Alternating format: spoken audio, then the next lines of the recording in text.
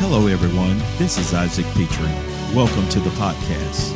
Be ready to be encouraged and enlightened as we discuss spiritual solutions for everyday life. Well, we are back and ready to dive in to more of the culture clash. So I want to welcome you back. We are wearing down now. We on number 5. We almost done with the 7 mind molders, the 7 spheres of the influence in culture. We found out that there are basically 7 different spheres. Lance Wallnau calls them mountains, in which influence our culture, our way of living, thinking, and behaving. And we want to make sure that whatever influences these or whatever influence that comes out of these mountains gets its basis from the kingdom of God or the word of God, so that God could have his kingdom in the earth realm. We don't want to just be the church having church singing and clapping and having a good old time, and the enemy is discipling the world. And so the Bible declares that we have been given the assignment to disciple nations. And it is the job of the church to bring discipleship to nations. And in any nation, you will find these 7 major spheres of influence in which all the business and conduct and behavior and the rules of law, the ethical codes, the moral codes will be determined by these 7 mountains. And so the church has got to get involved and get in them. I want to quote them real fast, and then I will pick up on number 5. You have got the family mountain. You've got number 2, the church or religious mountain. Number 3, you have got the business mountain. Number 4, you've got the government mountain. Number 5, which is what we're going to talk about today, education. Number 6, you've got arts and entertainment. And then number 7, you have the media.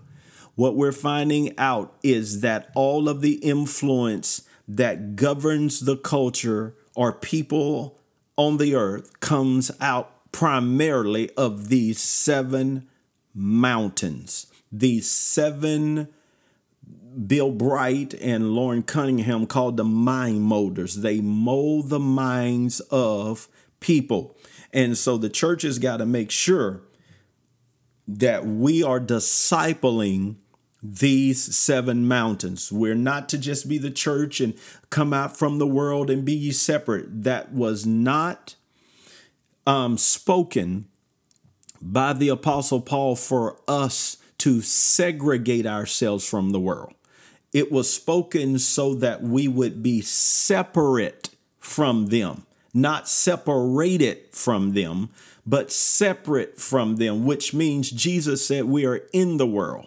We're just not of it, meaning that we are supposed to be in these mountains, but we're supposed to be functioning at a whole nother way of thinking and doing and believing. And so that's what we are supposed to be doing. So I want to dive into education because this is so important that the church disciples the school system. The school system has to have the universities are from pre-K to elementary, all the way up to high school to the universities. If the church is not involved in the educating of the next generation, and if we don't make sure that the kingdom is represented in education, then you'll have things like the Bible taken out of schools. Thank God it's on a comeback, though. Thank God it is now being read again in school. And I can't believe the church allowed that to ever be taken out without an uproar, an uprising, because without the Bible, we can have education teach our kids technical skill, but they will have no moral code to go with it.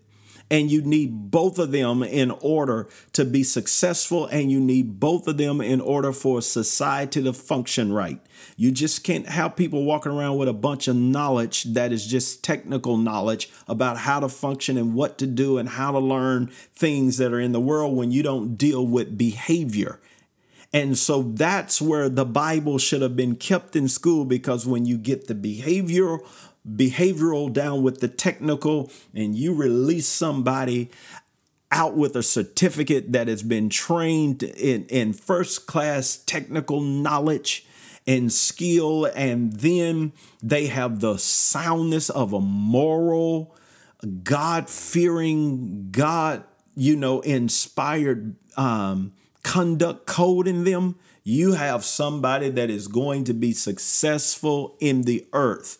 And that is going to be a blessing to people. So we need people involved. And so I need those that are listening to me. If you feel any need to get involved in your school board, or to just get involved to find out what your kids are being taught, it is crucial that we become salt and light in this area, because our children are being taught things that are ungodly. And we have got to get involved in the educational system, because what is being taught in the public schools and these universities is the spirit of Antichrist. And everything from the family, from the moral stability, all the way down to all of this gender confusion, and all of these things are coming out of the educational system. And they're being embedded into our children. Story time with drag queens now. And you got people talking and introducing to kindergartners same-sex marriage, and all these ideologies of what is a family, what is a person.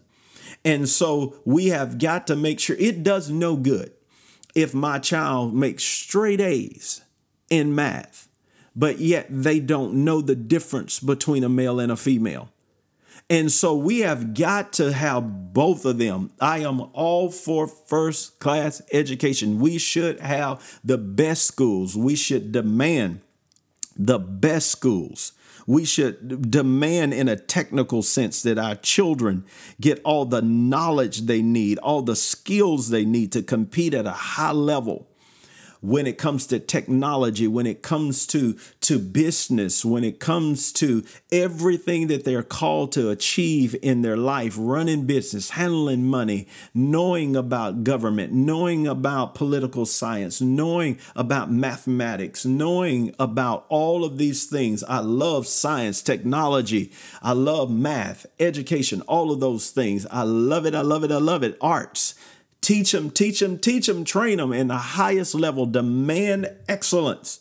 And we should be right there making sure that our schools are performing at a high level, because they are molding the next generation for success. The business is determined in the next generation by the education they are getting right now. Government, entertainment, technical skills, technology, medicine. Think about it. All of that, business, everything that is going to happen in the next generation is being determined right now by what is happening in the classroom with our children. So I want us competing at a global, excellent, high level, because I believe God wants the best for our children. He wants them to have knowledge that increases, that is amazing. And so we want their competence levels to be off the chart. And right in line with that, we want to make sure that they're not only being taught how to make A's in science and mathematics, but they're also being taught how to have a strong moral code. And this is why the Bible was taken out. Now, notice they didn't take anything else out. They didn't take English out. They didn't take history out. They took the Bible out. Why?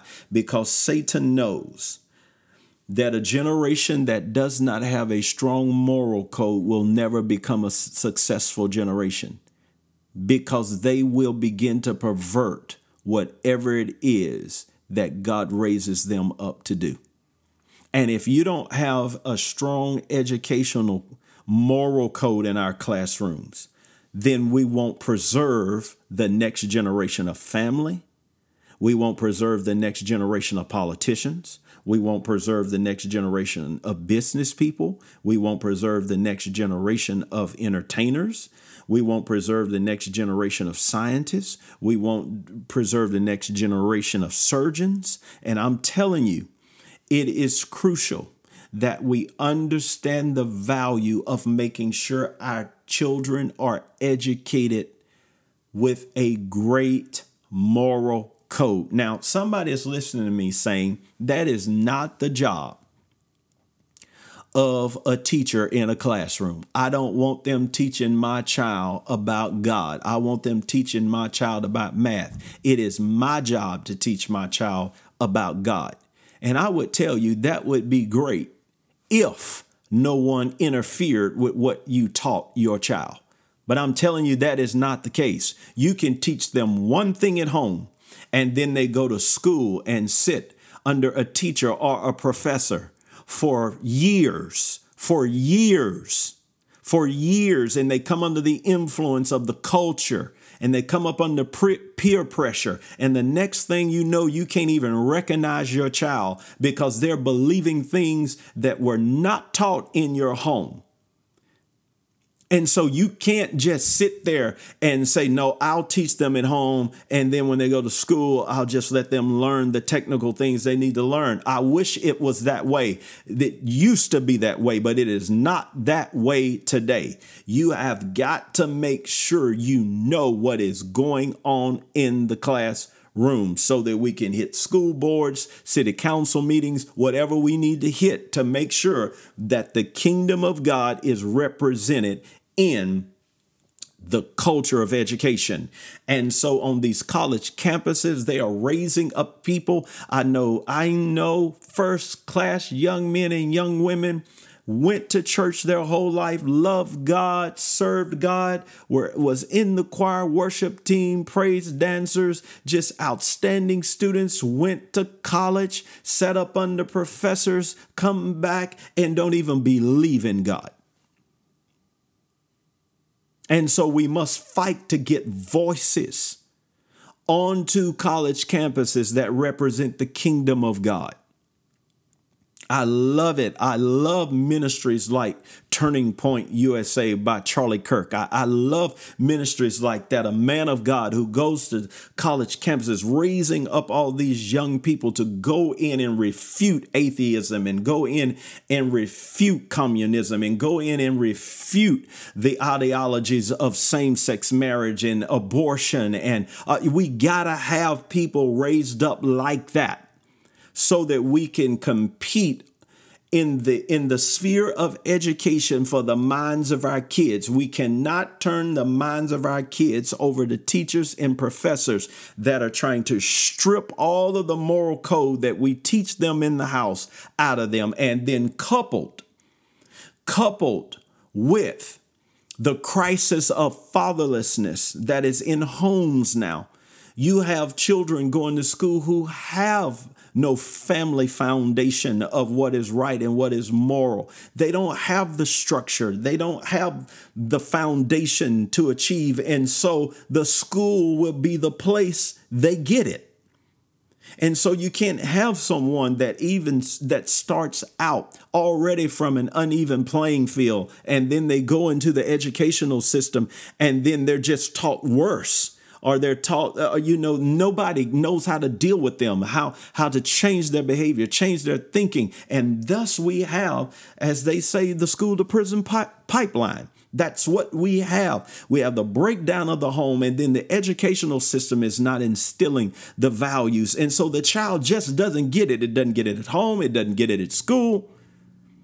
And so they end up incarcerated, and it's time for us to stop it, and we can do it if we get the family structure back, and then we make sure that when they walk through the doors of the school, they are getting a moral, not just technical education about skills of science and technology and mathematics, and not just getting degrees in fields of business and all of that. No, we need more than that. We need some type of sound teaching that grounds them for the future ahead in their life. And you can't do that without the gospel of Jesus Christ. Listen, I'm out of time. I think y'all can tell this culture clash thing got me passionate because I want to see the earth filled with God's glory, and God's ways are not just right.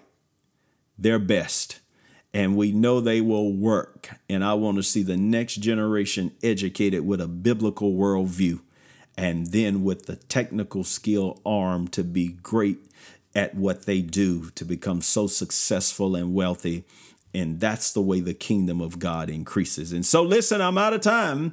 Help me get the word out. You'll hear it on my tag at the end, but help me spread this so that we can continue to teach the word of God in a practical way. See you next week. Be blessed. I pray you were blessed by today's podcast. Take a moment and subscribe to it and review it and share it with someone else so that we can stay connected. Be blessed.